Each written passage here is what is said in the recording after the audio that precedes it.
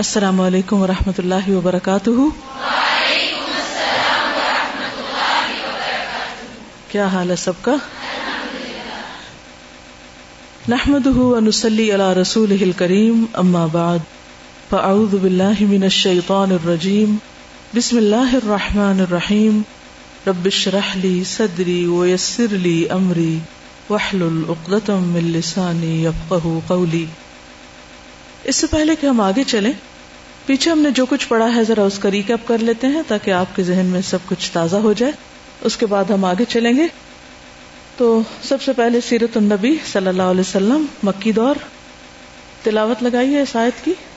یا ایھا النبی انا ارسلناک شاہدا ومبشرا ونذیرا وداعیا الی اللہ بإذنہ وسراجا منیرا وبشر المؤمنین بأن لهم من اللہ فضلا کبیرا۔ حضور صلی اللہ علیہ وسلم کا شجرہ نسب پڑھیے۔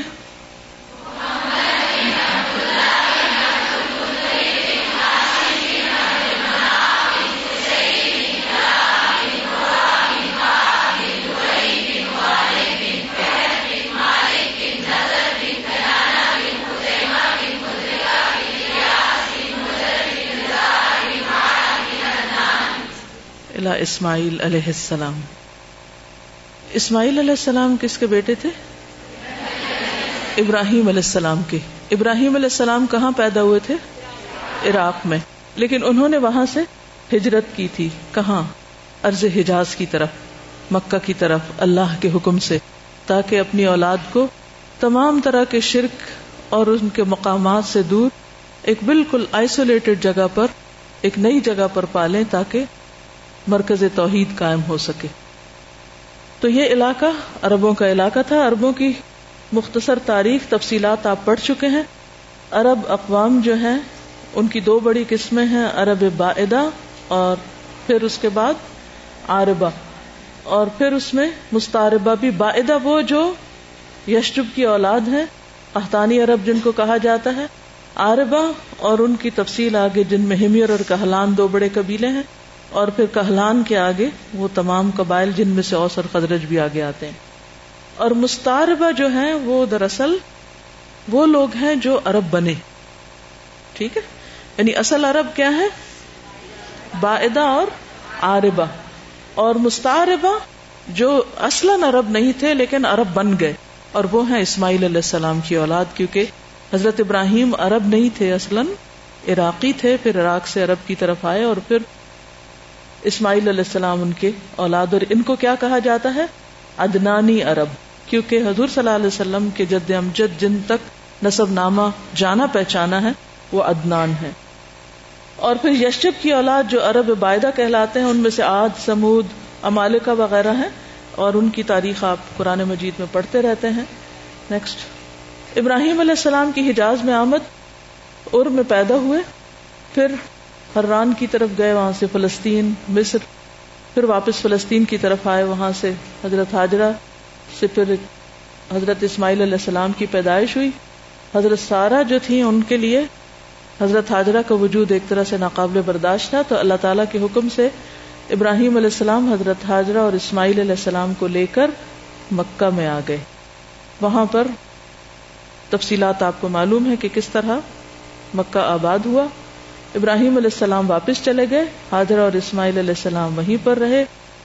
ادھر سے یمن کا قبیلہ جرہم یہ پانی کی تلاش میں مکہ کے قریب سے گزر رہا تھا، تو پرندوں کو دیکھا اور یہ حضرت ہاجرہ اور اسماعیل علیہ السلام کے پاس آئے اور وہاں پر بس گئے۔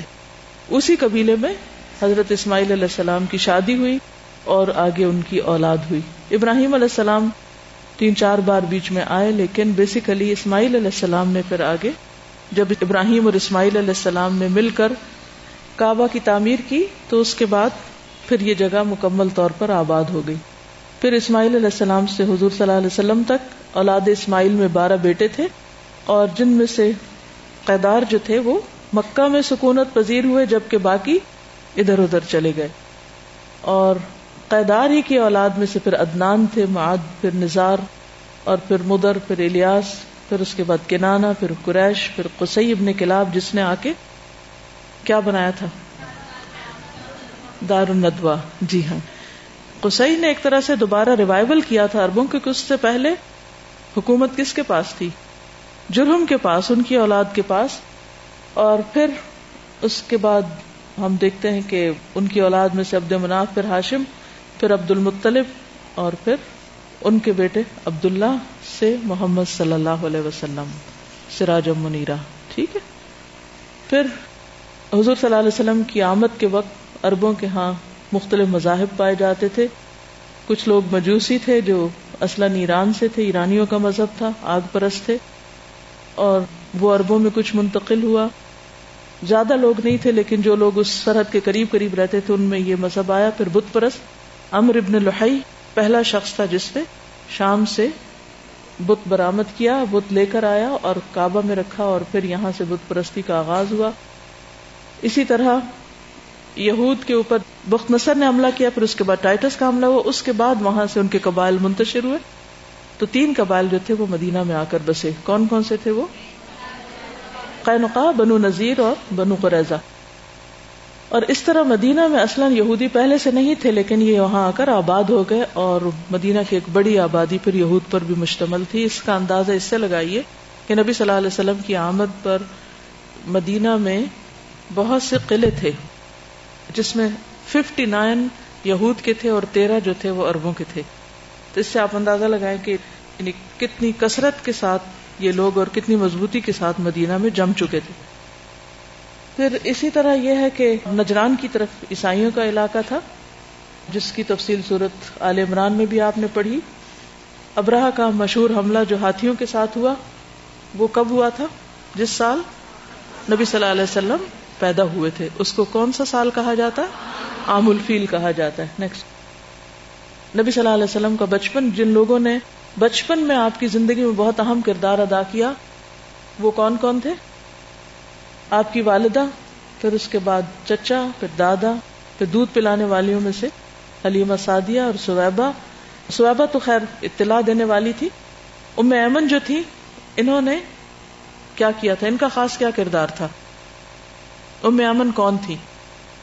حضرت عبداللہ کی لونڈی تھی. ٹھیک ہے. جب انتقال ہوا حضرت آمنہ کا، یعنی کہ حضور صلی اللہ علیہ وسلم کی والدہ کا، تو پھر کیا کیا ام ایمن نے؟ مکہ لے کر آئی تھی. آپ دیکھیے اتنی بڑی آیت وہاں لکھی، علم یجد کا یتیمن فآوا. نبی صلی اللہ علیہ وسلم یتیم پیدا ہوئے تھے تو اللہ تعالیٰ نے اتنے سارے لوگوں کے ذریعے آپ کو اتنا بہترین ٹھکانہ عطا کیا. نبوت سے پہلے یہ سارے اوصاف تھے آپ کے اندر. اس میں آپ دیکھ سکتے ہیں ساری چیزیں جو لکھی ہوئی ہیں. نیکسٹ، پھر آپ پر وحی نازل ہوئی 40 سال کی عمر میں، اور اس وقت آپ کی کیفیت کیا ہوتی تھی؟ چہرے کا رنگ بدل جاتا، گھنٹی کی جھنکار سنائی دیتی، شہد کی مکھی کی بھنبھناہٹ کی سی آواز ہوتی. کبھی فرشتہ انسانی شکل میں نمودار ہوتا جیسے جبریل علیہ السلام خاص طور پر اپنی اصل شکل میں بھی آپ کو دکھائی دیے. اور آپ کی کیفیت کیا ہوتی کہ آپ کی پیشانی سے پسینہ موتیوں کی طرح بہنے لگتا. خاص سردی کا سخت موسم ہوتا پھر بھی آپ کو پسینہ آتا تھا. آپ کی آنکھیں مسلسل کھلی رہتی، آپ کے اوپر کپ کپی کی کیفیت طاری ہو جاتی، آپ سر جھکا دیتے، وہی ختم ہو جاتی تو سر اٹھاتے. مخلوقات پر بھی وہی کا اثر ہوتا ہے. فرشتوں پر کیا اثر ہوتا ہے کہ ان کے پر پھڑپھڑانے لگتے ہیں اور ان سے ایسی آواز آتی جیسے زنجیر کی آواز پتھروں پر ٹکرانے کی ہو. پھر انسانوں پر اثر کیسے؟ ایک مرتبہ حضرت زید کی ران آپ کی ٹانگ کے نیچے تھی. کہیں بیٹھے ہوں گے ساتھ، جیسے بازو کا 2 لوگ بیٹھے ہوتے ہیں نا، تو ایک کا گھٹنا دوسرے کے اوپر آ جاتا ہے. اتنے میں وہی نازل ہونا شروع ہوئی تو حضرت زید کو یوں محسوس ہوا کہ آپ کی ٹانگ ٹوٹ جائے گی. اور صحابہ کو جب پتہ چل جاتا کہ آپ پر وہی نازل ہو رہی، کیونکہ آپ کا سر جھک جاتا تھا، آپ کو پسینہ چھوٹ جاتا تھا اور آپ خاموش ہو جاتے تھے اور آپ کی آنکھیں مسلسل کھلی رہتی تھی، تو ایک خاص کیفیت ہوتی تھی. تو جو ہی صحابہ دیکھتے کہ آپ پر وہی نازل ہو رہی تو وہ کیا کرتے تھے؟ جی، وہ کپڑے سے آڑ کر لیتے، ایک طرف ہو جاتے یا اپنے سروں کو جھکا لیتے تھے. کوئی آپ کی طرف ایسے آنکھیں پھاڑ کے نہیں دیکھتا تھا.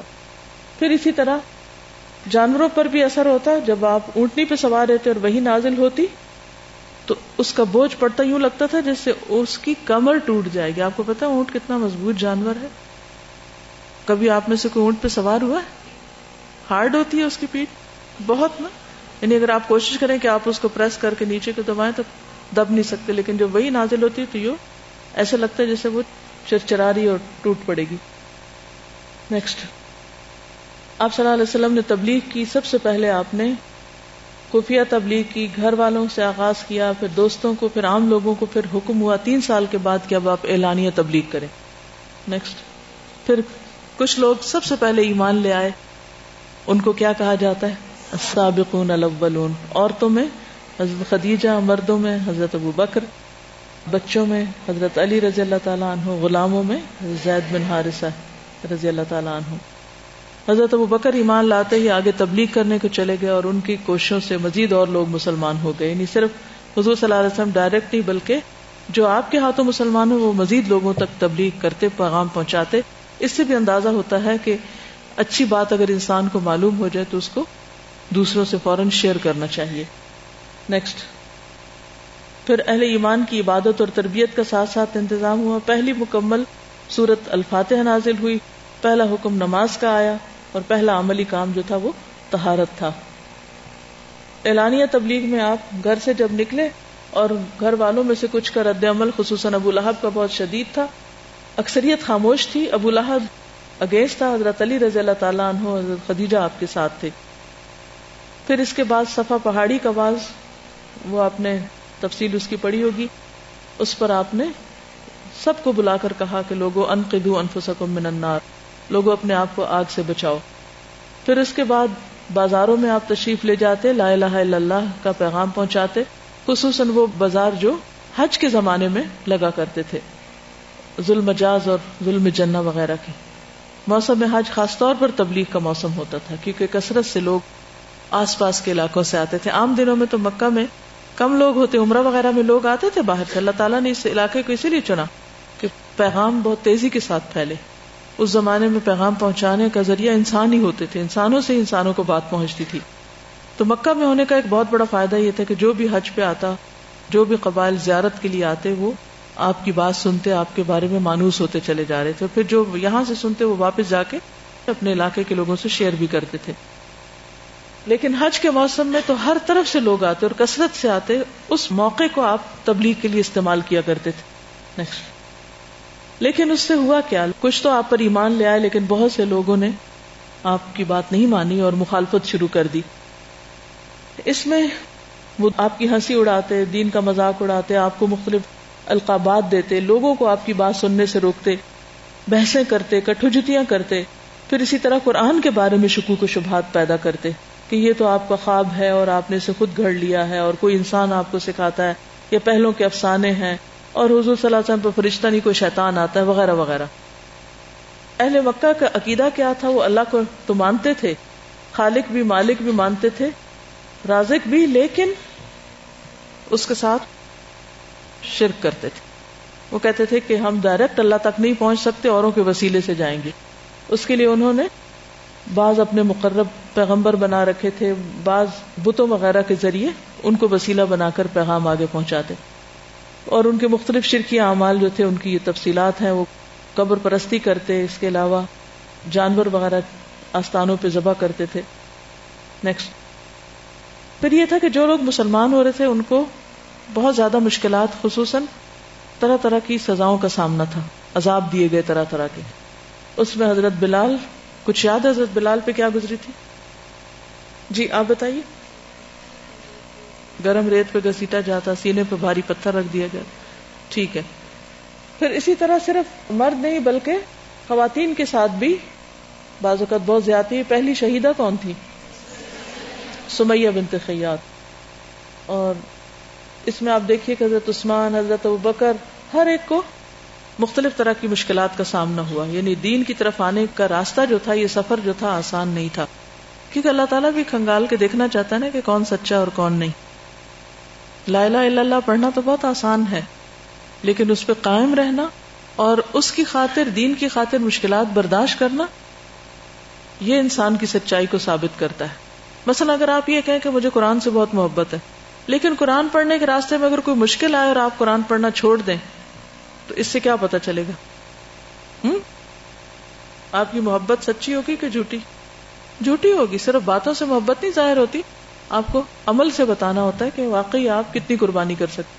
ان سب لوگوں نے بہت زیادہ قربانیاں کی تھی. یہ جتنے بھی پنک کلر ہیں اس میں آپ دیکھیں کہ یہ غلام لوگ تھے، ٹھیک ہے، اور دوسرے آزاد تھے، اور غلام مرد جو تھے، یہ پوری رائٹ لائن جو ہے غلام مردوں کی ہے، پھر یہ عورتوں کی.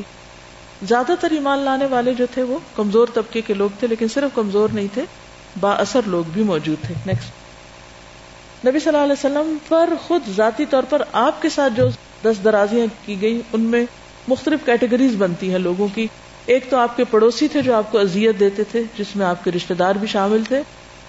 پھر اس کے ساتھ ساتھ جو بڑے بڑے سرغنہ تھے اور بہت زیادہ دشمنی کرنے والے تھے، وہ ابی ابن خلف، امیہ بن خلف، ابو لہب، ابو جہل تھے. اور اس کے علاوہ عورتوں میں ام جمیل، خصوصاً ابو لہب کی بیوی جس کا ذکر قرآن مجید میں آتا ہے. پھر دنیا میں ہی جو آپ کی آنکھوں کے سامنے انجام کو پہنچے ان کے نام آپ دیکھیے، ابو لہب، ابو جہل، اور جنگ بدر میں جو ان کے اوپر کے 70 لوگ تھے وہ مارے گئے تھے. اس طرح آپ کے جو دشمن تھے وہ مغلوب ہوئے اور آپ جو پیغام لے کر آئے تھے اللہ تعالیٰ نے اس کو غلبہ عطا کیا. اس میں وہ تفصیلات دی ہوئی ہیں کہ کون کس طرح مرا تھا. پھر آپ کی حکمت عملی کیا تھی اسلام کی تبلیغ میں؟ آپ نے اندرونی طور پر دار ارقم کا قیام کیا، وہاں پر ایک مرکز بنایا، وہاں پر لوگ اکٹھے ہوتے، تعلیم کا سلسلہ جاری تھا. اگرچہ آپ کعبہ کے آس پاس بھی بتاتے تھے لیکن وہاں مخالفت بہت ہوتی تھی. آپ کے اوپر آپ نے بچپن میں بھی کتابوں میں پڑھا ہوگا کہ کبھی وہ اوجھ رکھ جاتے، کبھی آپ کے ساتھ زیادتی کرتے. حضرت ابوبکر کو بہت زیادہ مارا حتیٰ کہ وہ بے ہوش ہو گئے. آپ صلی اللہ علیہ وسلم نے یہ مرکز اس لیے قائم کیا تھا کہ یہاں پر عبادت کی جا سکے، تعلیم کا کام ہو، تربیت ہو. پھر یہاں پر جو نصاب تھا وہ قرآن مجید تھا، کتاب و حکمت، اور آپ تزکیہ کرتے تھے، لوگوں کی تربیت کرتے تھے. حکمت کیا تھی کہ یہاں پر خاموشی کے ساتھ لوگ جمع ہوں اور آپس میں مربوط ہوں اور پھر مضبوط بھی ہوں، کیونکہ کوئی بھی جماعت صرف اس وقت مضبوط ہوتی ہے جب وہ مربوط ہوتی. یاد رہے گا مربوط کیا ہوتا ہے؟ جڑے ہوئے، جن کا آپس میں رابطہ ہوتا ہے، کنیکشن ہوتا ہے، ربط ہوتا ہے، تعلق ہوتا ہے.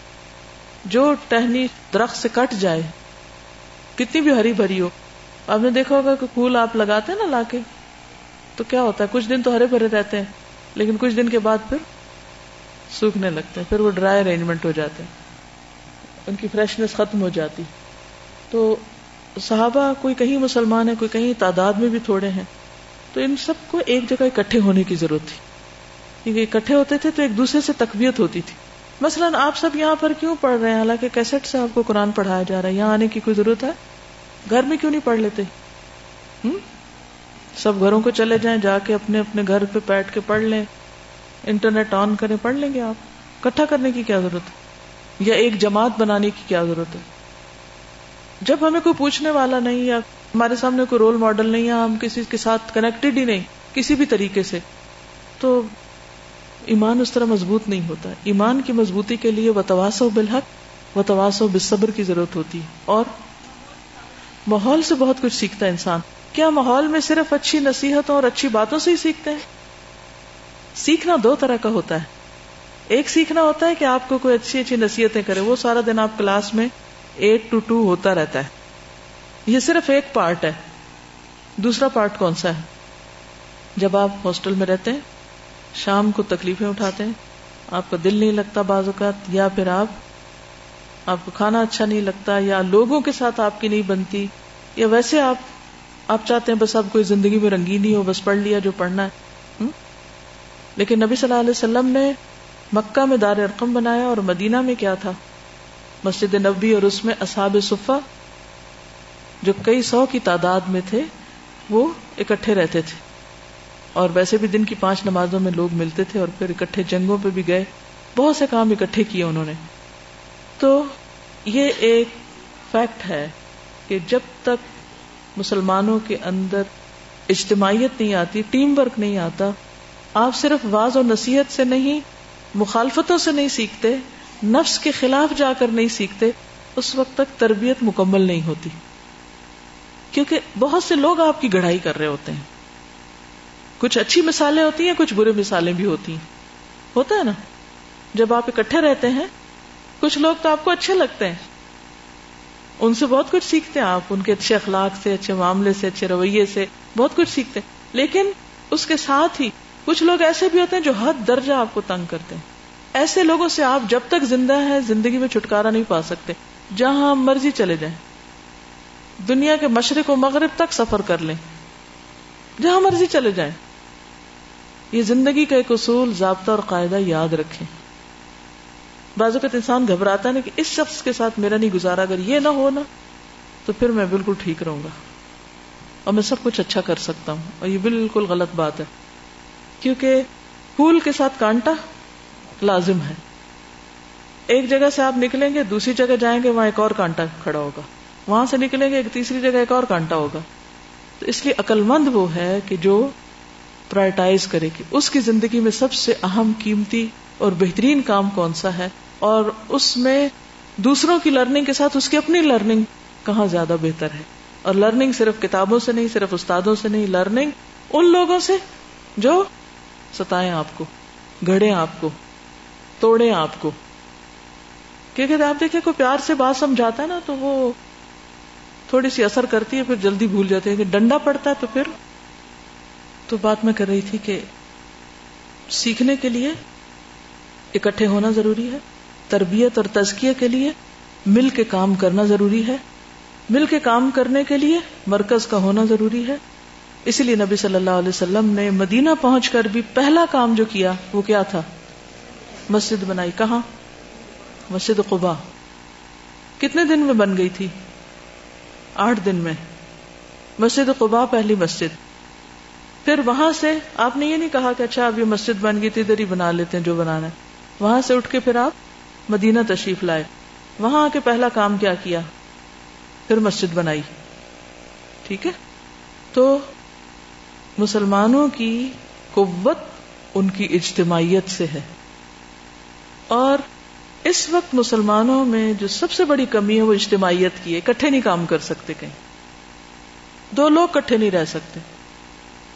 نتیجہ کیا تھا؟ ہر شخص ایک ایک ایک، اور پھر وہ ہر کوئی ری انوینٹ دا ویل والی بات، نیا پہیا ایجاد کرتا ہے. وہ پھر اسی چکر میں گھومتے رہتے ہیں، آگے نہیں بڑھ پاتے کیونکہ ایک دوسرے کے تجربے سے فائدہ نہیں اٹھاتے.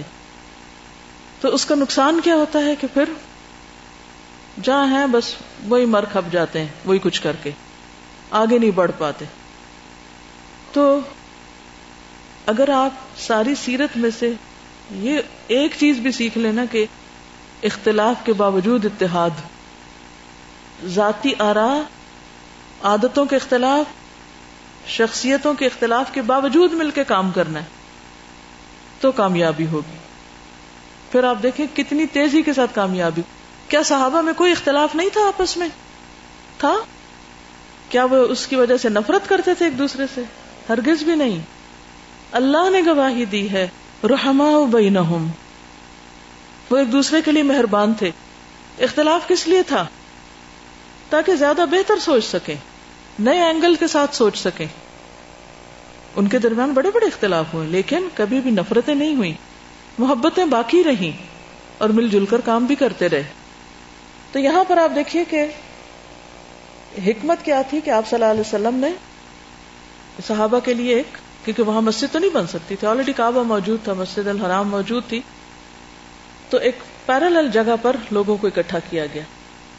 پھر اس کے بعد آپ دیکھیے کہ حالات پھر بھی تنگ سے تنگ ہوتے گئے، وہاں رہنا مشکل ہو گیا. مسلمانوں کو ہجرت کا حکم آیا، حبشہ کی طرف ہجرت کر گئے. 2 دفعہ ہجرت حبشہ ہوئی. آپ دیکھیے پہلی ہجرت حبشہ، پھر دوسری ہجرت حبشہ، پھر اس کے بعد نجاشی کا اسلام قبول کرنا اور اس کا مسلمانوں کو تعاون فراہم کرنا. نیکسٹ پھر قریش کی سختیاں، لیکن ان ایذار آسانیوں کے ساتھ ساتھ اللہ کی مدد بھی آئی. حضرت حمزہ مسلمان ہو گئے، حضرت عمر مسلمان ہو گئے.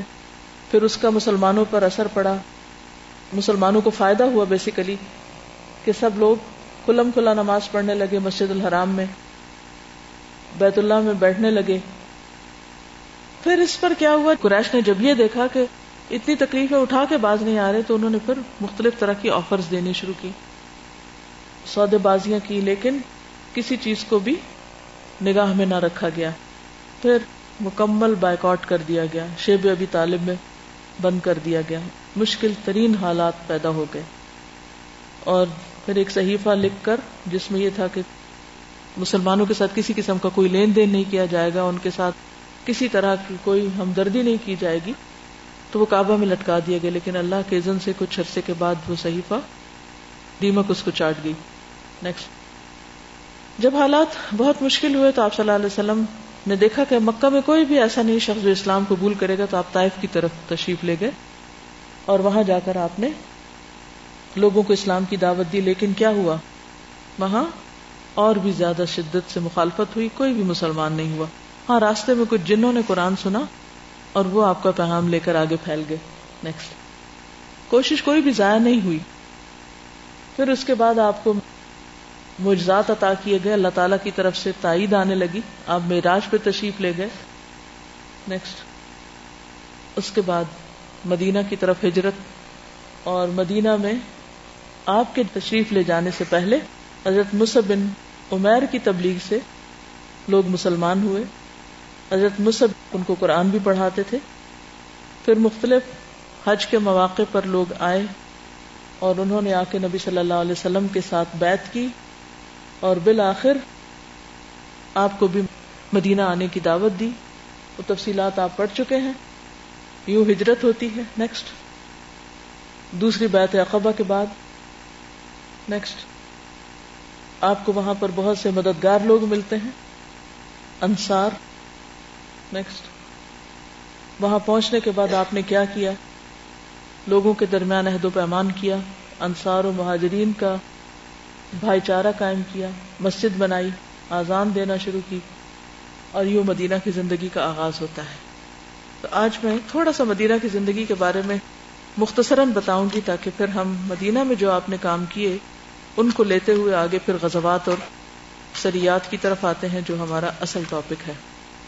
چلیے چند چھوٹی چھوٹی باتیں میں آپ سے پوچھوں گی.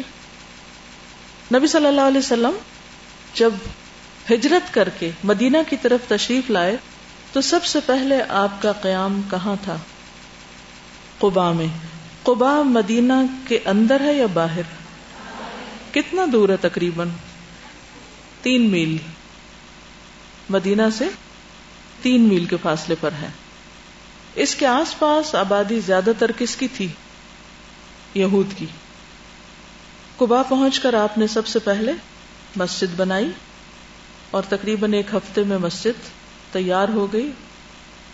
آپ 1 ہفتہ ہی تقریباً وہاں قیام کیے اور اس کے بعد مدینہ تشریف لے آئے.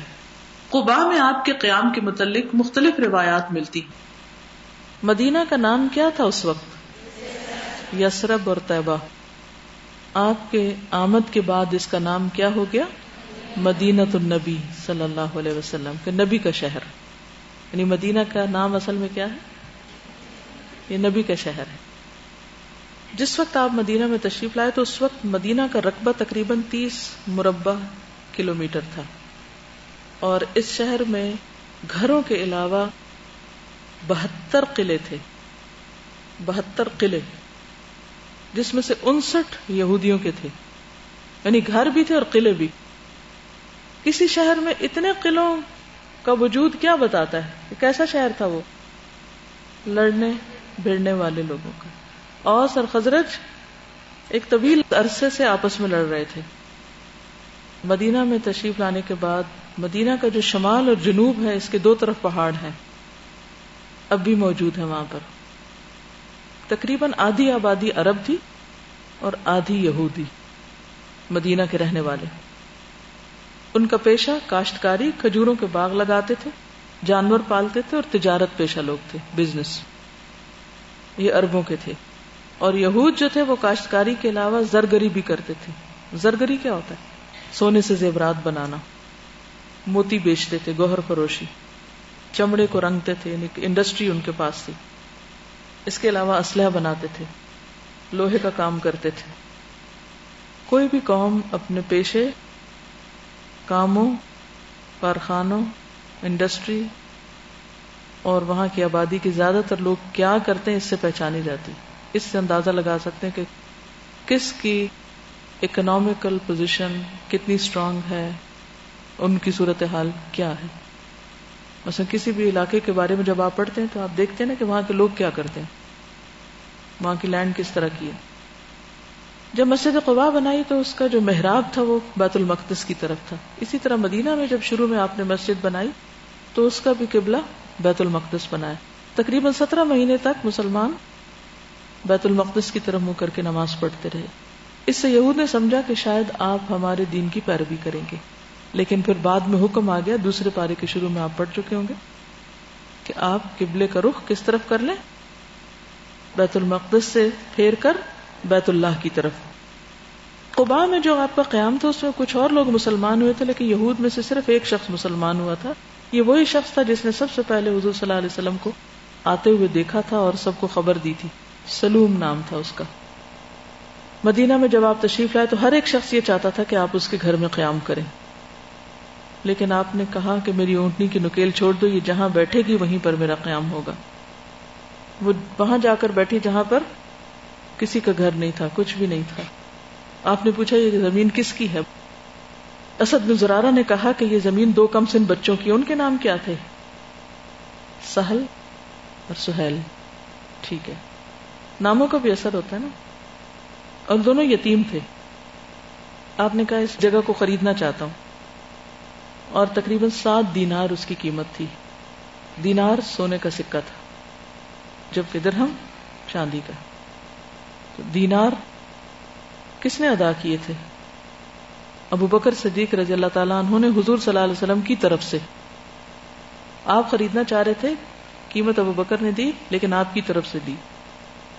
مکہ مدینہ والوں کے اپنے کوئی سکے نہیں تھے، وہ رومی اور ایرانی سکے وغیرہ استعمال کرتے تھے. ایک ایرانی دینار تھا، اس کو دینار خسرواں کہا جاتا، اور ایک رومی تھا، اس کو دینار ہرقلی کہا جاتا تھا. ہرقل تھا نا وہاں کا، تو ان کے بادشاہوں کے نام سے ان کے سکے تھے. تھوڑا سا میں اس لیے بتا رہی ہوں کیونکہ آگے اب مدینہ کے بارے میں ہی ساری باتیں ہوں گی، تو تھوڑی سی آپ کو بیک گراؤنڈ تھوڑی اور الیبوریٹ کر دیا جائے. اور پھر یہ کہ علاقہ کتنا تھا، سکے کون سے تھے، آبادی کے لوگ کرتے کیا تھے، موسم کیسا تھا، تو آپ کی ایک ایسوسیشن ہو جائے گی اس جگہ سے. بہرحال نبی صلی اللہ علیہ وسلم 7 مہینے ابو ایوب انصاری کے گھر پہ رہے تھے. اس عرصے میں مسجد نبوی بنی تھی اور آپ کے گھر وغیرہ بھی. ابو ایوب انصاری کے ہاں آپ کے قیام کے دوران آپ نے زید بن حارثہ اور ابو رافع کو 2 اونٹ اور 500 درہم دے کر مکہ بھیجا کہ جا کے آپ کے گھر والوں کو ساتھ لے آئیں. کیونکہ آپ کس کے ساتھ آئے تھے؟ ابو بکر رضی اللہ تعالیٰ عنہ کے ساتھ. آپ کے ساتھ آپ کے بچے نہیں تھے، بیوی نہیں تھی. جب آپ سیٹل ہو گئے تو آپ نے ان کو بلا لیا. مکہ میں کون کون سے آپ کے بچے تھے؟ کوئی تھا بھی صحیح کہ نہیں؟ بیوی کون سی تھی پیچھے؟ حضرت سودا تھی، حضرت فاطمہ، حضرت زینب، ام کلثوم اور رقیہ، 4 تھے. اور ان کی ستیلی والدہ حضرت سودا، جن میں سے حضرت زینب کو آنے کی اجازت نہیں ملی، یعنی ہجرت کی. حضرت رقیہ جو تھیں وہ حضرت عثمان کے ساتھ انہوں نے ہجرت کی تھی، جبکہ ام کلثوم اور فاطمہ جو تھیں وہ حضرت سودا کے ساتھ گئی تھی. ساتھ پھر زید بن حارثہ اور ام امن بھی. حضرت ابو بکر کے بیٹے عبداللہ اپنی بہن عائشہ اور اپنے دوسرے گھر والوں کو لے کر مدینہ آئے تھے. ٹھیک ہے. آپ کے گھر والوں کے رہنے کے لیے کون سی جگہ تھی؟ جہاں آپ رہے تھے وہیں رہے تھے، لیکن جو باقی لوگ آئے تھے ان کے لیے کوئی جگہ نہیں تھی. تو آپ نے کیا کیا، صفہ کا جو علاقہ تھا مسجد کے ساتھ ایک چبوترا، وہ ایسے سارے لوگوں کے لیے ایک طرح سے مہمان خانے کے طور پر استعمال کیا. یعنی یہ مدینہ کا پہلا ہاسٹل تھا. اس کے اوپر کھجور کی شاخوں اور پتوں کا سائبان تھا. کوئی بڑی بلڈنگ نہیں تھی. شوق سے لوگ رہے تھے یا زبردستی رکھا گیا تھا ان کو وہاں؟ خوشی خوشی. کہاں سے آئے تھے یہ لوگ؟ موسٹلی تو مکہ سے آئے تھے، لیکن اور علاقوں سے بھی، جہاں سے کوئی سنتا کہ نبی آ گئے ہیں، مدینہ میں ہیں، ان تک خبر پہنچتی، وہ آ جاتے آپ سے ملنے کے لیے، آپ سے سیکھنے کے لیے. لوگ سیکھتے اور واپس جا کر کیا کرتے؟ اپنے اپنے قبیلے والوں کو سکھاتے. اس طرح اسلام پھیلا تھا، اس طرح تبلیغ ہوئی تھی. ان سب لوگوں کا نام کیا پڑا تھا جو اس چبوترے پہ رہتے تھے؟ اصحاب صفہ. صفہ یہی ان کا اسکول بھی تھا، یہی ان کا ہاسٹل تھا. ابو ہریرہ بھی انہی میں سے تھے. وہ کہاں سے آئے تھے؟ اصلاً کہاں سے تھے ابو ہریرہ؟ دوس قبیلہ کہاں سے تھا؟ یمن. یہ جملہ سن لیجئے تاکہ آپ کو اپنی حالت پہ کبھی ترس نہ آئے. ابو ہریرہ کہتے ہیں کہ میں نے 70 اصحاب صفہ کو اس حال میں دیکھا کہ ان میں سے کسی کے پاس لمبی چادر نہ تھی، صرف تہمد ہوتی یا صرف چھوٹی چادر جس کا ایک سرا وہ اپنی گردن سے باندھ لیتے اور دوسرا ہاتھ سے تھامے رہتے تھے کہ کہیں سطر نہ کھل جائے. سنگل شیٹ، کپڑا نہیں تھا پہننے کو. یہ چادر کسی کی آدھی پنڈلیوں تک پہنچتی جو اوپر والی ہوتی تھی، کسی کے ٹخنوں تک. ان کی بے سر و سامانی کا حال یہ تھا کہ نہ وہ بزنس کر سکتے تھے اور نہ ہی وہ زراعت. ان کے پاس کام نہیں تھا. ان میں سے کچھ لوگ جنگل چلے جاتے، لکڑیاں کاٹتے اور بیچ کر اپنے اور اپنے ساتھیوں کے پیٹ بھرنے کا انتظام کرتے. اس کے علاوہ کبھی کسی کے گھر سے کھانا وغیرہ آ جاتا تو اس سے پیٹ بھرتے. پیٹ بھرنے کی تو بات ہی نہیں تھی، اس پر گزارا ہوتا. صفہ والوں سے حضور صلی اللہ علیہ وسلم نے فرمایا، اے اہل صفہ، تم کو بشارت ہو، میری امت میں جو کوئی محتاجی میں صبر اور شکر کی زندگی اس طرح گزارے گا جس طرح تم کرتے ہو، وہ جنت میں میرے ساتھ ہوگا. مجموعی طور پر جو لوگ مختلف اوقات میں رہے ان کی تعداد 400 بتائی جاتی، یعنی جن کو اصحاب صفہ کہا جاتا ہے. پھر مواخات ہوئی. مواخات کیا تھی؟ بھائی چارہ. یہ اصل میں ڈسٹریبیوشن آف ورک تھا کہ ایک دن تم کام کرو گے اور ایک دن تم پڑھو گے اور میں کام کروں گا. یعنی باری باری کام کرتے اور باری باری کیا کرتے؟ سیکھنے کا کام کرتے تھے. کیونکہ حالات ایسے تھے کہ کوئی بھی شخص سوائے اصحاب صفہ کے، اور اصحاب صفہ میں بھی سارے نہیں، سب لوگ فل ٹائم پڑھ نہیں سکتے تھے کیونکہ معاشی حالت بہت کمزور تھی. اور اس کی ایک بنیادی وجہ کیا تھی؟ آئے دن جنگوں کا ہونا، حالت امن کا نہ ہونا. آپ نے کس کے ساتھ مواخات کی تھی؟ حضرت علی کے ساتھ کی تھی. شابش. آپ کی مواخات حضرت علی کے ساتھ تھی. حضرت علی روزانہ صبح کام کرنے کے لیے نکل جاتے. اس زمانے میں مدینہ کے ایک مالدار آدمی کا مکان تیار ہو رہا تھا. حضرت علی گارے کے لیے پانی ڈھوتے تھے. کیا کام کر رہے تھے؟ مزدوری، مکان بنوا رہے تھے. اور دوسری طرف آپ کو پتا ہے کہ آپ علم کے کس مرتبے پر فائز تھے؟ کیا کہا جاتا ہے؟ جی، جب حضرت ابو بکر اور ان سب کی صفات بیان کی جاتی ہیں تو حضرت ابو بکر کی کیا صفت بیان کی جاتی؟ حضرت عمر کی عدل، عادلہم، جسٹس. حضرت عثمان حیا، اور حضرت علی علم، عالمہم. ٹھیک ہے، علم کے اعتبار سے. لیکن انہیں کسی قسم کا کوئی آر نہیں تھا. کس کام پر؟ مٹی اور پانی مکس کر کے مکان بنوانے پر. مکان اور کنویں کا اتنا فاصلہ تھا کہ حضرت علی صبح سے شام تک 16 ڈول سے زیادہ پانی نہیں لا پاتے تھے. سارا دن کام کرتے، صرف 16 بکٹس لا سکتے تھے. پانی کے ہر ڈول کے بدلے صرف ایک کھجور ملتی تھی.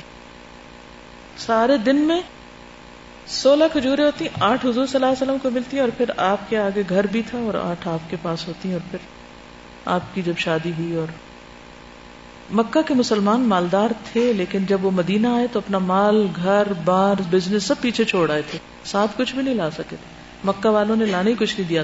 صہیب رومی کا واقعہ تو آپ کو یاد ہوگا. انہوں نے کہا کہ خبردار، جو تم یہاں آئے تھے تمہارے پاس کچھ نہیں تھا، جو کچھ تم نے کمایا یہیں سے کمایا، سب یہیں چھوڑ کے جاؤ. تو انہوں نے کہا یہ سب لے لو، مجھے جانے دو. تو جب وہ تشریف لائے تھے مدینہ تو آپ نے کیا فرمایا؟ کہ تمہاری تجارت کامیاب رہی. تو بہرحال مدینہ والوں اور مکہ والوں کے درمیان بھی مواخات ہوئی. انہوں نے اپنے آدھے آدھے گھر اور سامان اور ہر چیز جو تھی وہ مکہ والوں کو دی. لیکن مکہ والوں نے کیا کہا, مہاجرین نے کیا کہا کہ ہم آپ کے ساتھ کام کریں گے, آپ اپنی زمینیں اپنے پاس رکھیں, ہم کام کریں گے اور اس میں جو بھی منافع ہوگا اس کو تقسیم کریں گے. حتیٰ کہ سعد بن ربیع کا واقعہ آپ سب کو یاد ہے. انہوں نے کیا کہا تھا, میری 2 بیویاں ہیں, عبد الرحمن بن عوف سے کہا تھا کہ ان میں سے جو تم پسند کرو میں اسے طلاق دیتا ہوں, تم پھر اسے شادی کر لو. تو انہوں نے کہا دلونی علی السوق, مجھے بازار کا راستہ دکھاؤ, کام کروں گا. پھر انہوں نے کام کیا, کچھ عرصے کے بعد پھر مالدار ہو گئے اور شادی بھی کر لی. پھر مسجد تعمیر ہوئی, اور مسجد کی تعمیر اور اس کے ساتھ آپ کے حجرات کی تعمیر اور اصحاب صفہ کا چبوترا اور یہ سب کچھ ملا جلا کے 6-7 مہینے لگے تھے. اس میں نبی صلی اللہ علیہ وسلم نے کیا خود بھی کوئی کام کیا تھا یا صرف کروایا ہی تھا؟ کیا کرتے تھے آپ؟ پتھر ڈھوتے نہیں, جو بھی کام کبھی صحابہ کو کہا ساتھ خود بھی لگ کے کیا. اسی لیے صحابہ کے اندر ایک خاص طرح کی موٹیویشن ہوتی تھی. مسجد کے بارے میں آپ لوگوں نے بہت سی باتیں پڑھ رکھی ہوں گی. مسجد نبوی کے بارے میں کیا جانتے ہیں آپ اس کے بارے میں؟ کچھ معلوم ہے؟ اس میں نماز پڑھنے کا ثواب کتنا ہے؟ 1000. آپ نے فرمایا میری اس مسجد میں نماز باقی تمام مساجد کے مقابلے میں 1000 نماز سے بہتر ہے سوائے مسجد الحرام کے. وہاں کتنا ثواب ہے؟ 1,00,000 کا. آپ صلی اللہ علیہ وسلم نے یہ بھی فرمایا کہ 3 مسجدوں کے علاوہ کسی مسجد کے لیے بطور خاص سفر نہ کیا جائے. اور وہ 3 کون سی ہیں؟ مسجد حرام, مسجد رسول اللہ صلی اللہ علیہ وسلم اور مسجد اقصی. اس مسجد کے اندر ایک خاص جگہ ہے جسے جنت کا ٹکڑا کہا جاتا ہے. اسے کیا کہا جاتا ہے؟ ریاض الجنہ, جنت کے باغوں میں سے ایک باغ. اور میرا ممبر میرے حوض پر ہوگا. وہاں ممبر بھی ہے آپ صلی اللہ علیہ وسلم کا. مسجد نبوی میں نماز کے علاوہ کیا ہوتا تھا؟ سبھی کچھ ہوتا تھا, تعلیم و تعلم اور عدالت اور فیصلے اور ملاقاتیں اور وفود کا استقبال, یعنی ایک مسجد اور کئی کام.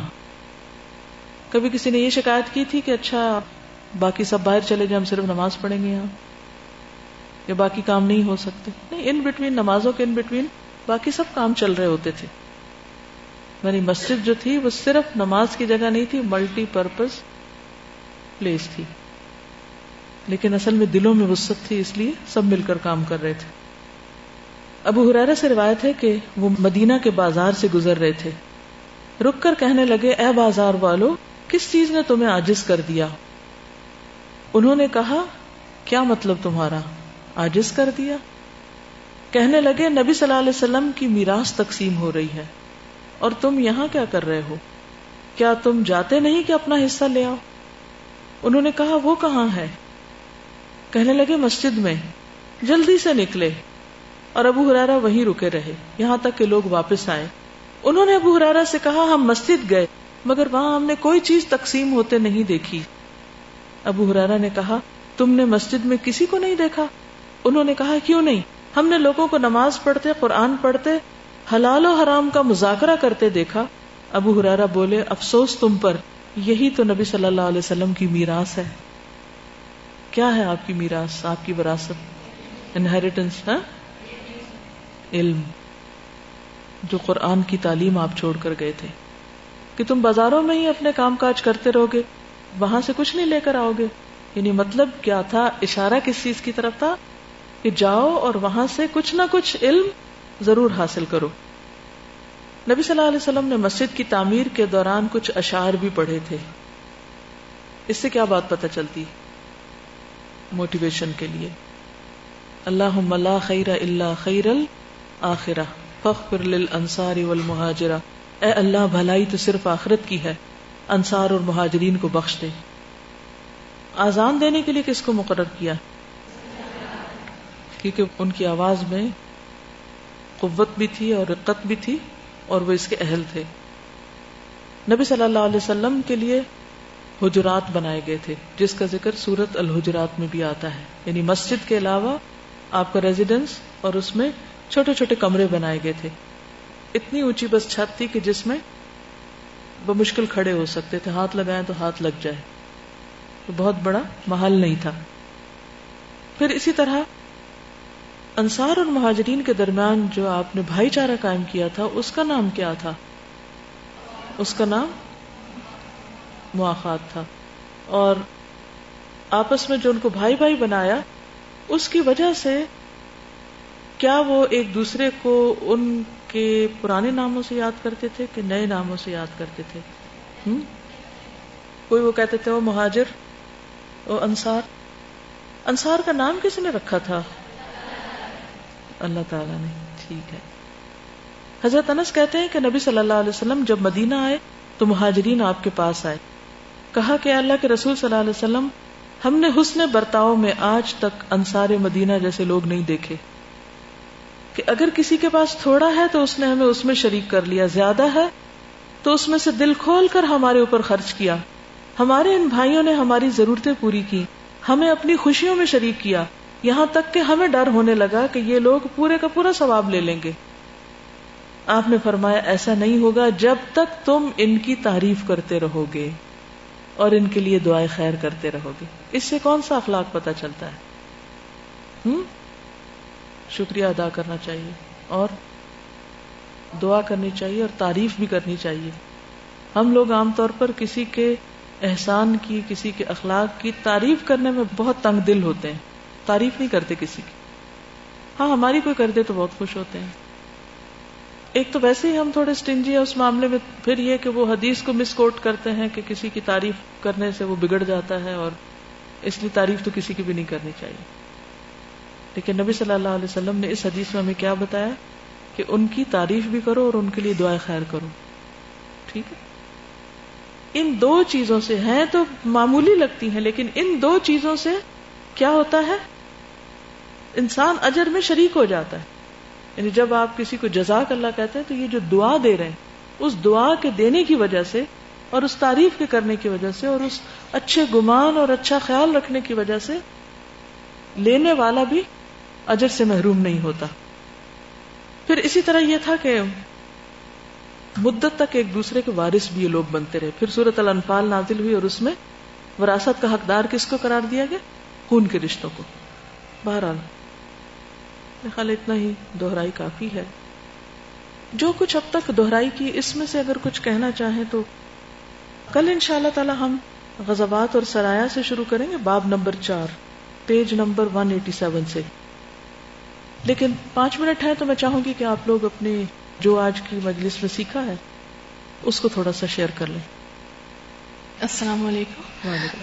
بہت ہی اچھا لگا ریوائز کر کے، اور میں سوچ رہی تھی ریویژن کے وقت عموماً میں ریویژن سے تھوڑا بور ہوتی ہوں، لیکن اتنا زیادہ مجھے اچھا لگ رہا ہے کہ شکر ہے میں نے یہ سارا سن لیا، کیونکہ پتہ نہیں فار دا فرسٹ ٹائم مجھے اتنا زیادہ فیل ہوا ہے اس چیز کے دل کے اوپر جا کے، جیسے کوئی چیز آپ کو واقعی ہٹ کرتی ہے جو کہ کرنی چاہیے جب ہم ان لوگوں کے بارے میں پڑھ رہے ہیں کہ کیسے انہوں نے سفر کیا اور وہاں پہنچے ہیں اور ان کے پاس جگہ بھی نہیں ہے اپنی کوئی جس کو وہ کہہ سکیں کہ ہمارے لیے تیار ہوئی پڑی ہے. اور حضرت علی کا تو پڑھ کے کمپلینٹ ہی نہیں کر رہے مطلب اس چیز کی کہ میں اتنا لمبا چکر لگا کے آیا ہوں تو اس کی ایک کھجور ہے. کیا یہی فیئرنیس ہے؟ اگر یہاں فیئرنیس ہے تو ہمیں آنے کی کیا ضرورت؟ پھر ہم ادھر ہی ٹھیک تھے. یا ہم لوگ تو فوری ریزلٹس چاہتے ہیں اپنی. ذرا سی میں یہاں آئی ہوں تو بس اب سب کو بالکل میری طرف ہی دیکھنا چاہیے، کسی نے تو دیکھا تو پھر میں نہیں دوبارہ آ رہی. ہمارا ایٹیچیوڈ اس طرح ہو گیا نا ہر چیز کے بارے میں. آئی سپوز کہ وہ جو کنسسٹنٹلی اتنی محنت کر رہے تھے نا، ایک کھجور کے لیے بھی وہ ہوتا چکر، پھر دوبارہ جا رہے تھے لینے کے لیے، پھر دوبارہ جا رہے تھے. He was so satisfied that Allah is giving them so much ajr for whatever they are doing. They don't need payment from this world or from these people. This is the difference I think between them and us. کیونکہ آج دین کے کام کے لیے جو قربانی کا level ہے وہ ختم ہے. دین بھی ایک تجارت بن گیا، ایک بزنس بن گیا کہ اس سے اگر کوئی ورلڈلی فائدہ ہوگا تو ہم دین کے ساتھ ہیں، اور اگر نہیں تو ہم کچھ اور تلاش کرتے ہیں. السلام علیکم. مجھے ایک چیز جو بہت زیادہ اس میں ایک تو بہت اچھا لگا کہ مدینہ کا ایک جو اوور آل پکچر بن گئی نا، کنیکشن ڈیولپ ہو گیا سٹی کے ساتھ. ایک چیز جو مجھے بہت اس میں اچھی لگی وہ یہ تھی کہ جب نبی صلی اللہ علیہ وسلم آئے تو آپ صلی اللہ علیہ وسلم نے کسی سے کوئی ایکسپیکٹیشن نہیں رکھی, آتے ہی جیسے کام شروع کر دیا نا, اور خود سے ہر چیز میں انیشیٹ کر رہے ہیں, مطلب پیسے بھی انویسٹ کر رہے ہیں, مسجد بنا رہے ہیں, پھر آرگنائز کر رہے ہیں. پھر یہ کہ اپنی فکر نہیں, دوسروں کی بھی فکر ہے. لوگ آئیں گے تو یہ پوائنٹ بہت ویلڈ ہے. ذرا یہاں رک کے, یعنی حیرت کی بات ہے نا کہ جس جگہ پر اونٹنی آ کے رک گئی اور پھر وہ جو مسجد کے لیے جگہ سلیکٹ ہوئی, تو آپ نے پوچھا کس کی جگہ ہے؟ اسد بن زرارہ نے کہا کہ 2 بچوں کی ہے, وہ یتیم ہے. تو انہوں نے کہا کہ مسجد کے لیے آپ ویسی جگہ لے لیں, لیکن آپ نے کہا نہیں, میں اس کی قیمت ادا کروں گا. اور پھر حضرت ابوبکر نے آپ کی طرف سے قیمت ادا کی. یعنی حیرت ہوتی ہے نا, ورنہ یہ جو بات ہے نا کہ ایکسپیکٹیشن کوئی نہیں, ورنہ ہم اگر کہیں جائیں تو ہم کہیں کہ لو آپ اتنا بھی نہیں کر سکتے کہ یہاں ایک جگہ ہمیں بنا کر دیں. ہمیں کیا کرنا چاہیے جہاں ہم جائیں اپنا مال لگا کر, کیونکہ یہ ہمارا کام ہے نا, کسی کے اوپر احسان تو نہیں, نہ کسی ملک پر, نہ کسی قومیت پر, نہ کسی فرد پر. اگر کر رہے ہیں تو کس کے لیے کر رہے ہیں؟ اپنے لیے کر رہے ہیں نا. استاذہ یہی جیسے مجھے لگتا ہے دین کا کام کرنے کے لیے جذبہ بہت ضروری ہے, کیونکہ ہم جائیں اور ہم یہ سوچیں کہ اچھا میں کتنا دوں. جیسے میں یہ دیکھ رہی تھی کہ نبی صلی اللہ علیہ وسلم آئے ہیں تو بس دیتے رہے, اور پھر آپ دیکھیں کہ بعد میں پھر لوگ ملتے گئے ساتھ نا. ہم جب کہیں کام شروع کرتے ہیں تو ہم سب سے پہلے یہ دیکھتے ہیں کہ اچھا فلاں کیا کر سکتا ہے, فلاں مثلا میں اپنے گھر میں نہیں, میں دیکھوں کون اپنے گھر میں کلاس کر سکتا ہے یا کس مسجد میں ہو سکتی ہے. بس ہم ہمیشہ یہ دیکھتے ہیں کہ دوسرے کیا کریں گے, اور اس کی وجہ سے کام شروع نہیں کر پاتے. کہیے ایک اور چیز جو نظر آ رہی ہے, یونٹی. کیونکہ پیسہ بھی ہوتا, جذبہ بھی بہت ہوتا, ایمان بھی بہت ہوتا, لیکن سب یونائٹ نہ ہوتے. اور آپ پھر یہ کہ مواخات کو پیدا کرنا, کیونکہ وہ جب مہاجر آ رہے تھے تو سیلفشنس میں تو ہو سکتی تھی, یعنی جو گھر بیٹھے ہیں وہ بیٹھے ہیں, اب کون کس کو پوچھے کیا ہو کیسے, سسٹم نہ بنتا. چونکہ سسٹم اسٹرانگ ہو جاتے ہیں تو پھر شخصیات پیچھے چلی جاتی ہیں, تو اس لیے وہاں سسٹم اسٹرانگ ہوا یونٹی کا. محسوس ہوتی ہیں, صحابہ کو بھی محسوس ہوتی تھی, لیکن ہم چیزوں کو اپنے اوپر حاوی کر لیتے ہیں. میرے لیے مشکل ہے. اصل میں ہمارے نزدیک سب سے اہم چیز ہماری اپنی ہی ذات ہے. اگر وہ کسی چیز سے خوش نہیں تو دین تو پیچھے. ہماری ذات ہمیشہ آگے ہوتی ہے اور دین پیچھے ہوتا ہے. جس دن دین آگے آگے اور ذات پیچھے چلی گئی تو آپ سمجھیں کہ کامیاب ہے. جی السلام علیکم. یہ پڑھتے ہوئے مجھے یاد آ رہا تھا کہ ہم نے بزنس میں موٹیویشن کے بارے میں جو پڑھا تھا کہ ایک امپلائر اپنے امپلائی کو موٹیویٹ کیسے کرتا ہے. اس میں جاب انریچمنٹ, جاب روٹیشن, اور جو باس ہے وہ اپنے امپلائی کے ساتھ کام کرے اور اس کو ساتھ دکھائے. تو میں یہی سوچی تھی محمد صلی اللہ علیہ وسلم نے تو یہی کیا, انہیں دکھایا بھی, ان نے ڈفرینٹ جابس بھی تھیں کہ ایک دن وہ کام کرتے تھے, ایک دن وہ پڑھتے تھے, اور جاب انریچمنٹ میں تھی کہ ساتھ میں وہ پوئٹری بھی کرتے تھے. تو میں سوچی تھی کس طرح ہو سکتا ہے کہ 1400 ایئرس پہلے وہی چیزیں اب ہم اتنی کمپلیکیٹڈ کر کے پڑھ رہے ہوتے ہیں. صحیح. وہ سب کچھ جو انہوں نے کیا ہم صرف اس کے نام ہی رٹ رہے ہیں. ٹھیک ہے جی. مجھے جو سب سے زیادہ چیز اس میں فائدے والی لگی وہ یہ تھی کہ ڈفرینٹ سیکٹس اور ڈفرینٹ ایریاز کے لوگوں کو انہوں نے آپس میں اتنا انٹرمنگل کیا نا کہ ان کے اپنے تعصبات وہ سب ادھر پیچھے رہ گئے. جیسے کامن فیکٹر کیا تھا جس نے سب کو اکٹھا کیا اور جو آج بھی موجود ہے ہمارے بیچ میں؟ قرآن و سنت.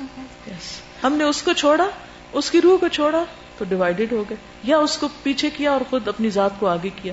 جیسے ہم یونیورسٹیز میں جاتے ہیں, یہاں پہ بھی آتے ہیں تو ایک ہی علاقے کے لوگ بالکل اکٹھے ہو جاتے ہیں, ان کا الگ گروپ بن جاتا ہے. لینگویج کسی ایک پارٹی میں, شادی میں, کہیں جا کے آپ دیکھو بس سب کوئی اپنے فرینڈز کے سرکل میں بیٹھے ہیں. ایسے دین تھوڑی پھیلتا ہے. السلام علیکم. میں ایک چیز نوٹس کر رہی تھی کہ پروفٹ میں اور ان کے کمپینینز میں بہت ڈسپلن ہے. جب ان کی اپنی لائفز میں ڈسپلن ہے تو وہ پھر آگے پوری سوسائٹی میں بھی ڈسپلن آ رہا ہے. جس سے وہ مل رہے ہیں, جس کو انسپائر کر رہے ہیں, وہ بھی ڈسپلن ہوتا جا رہا ہے.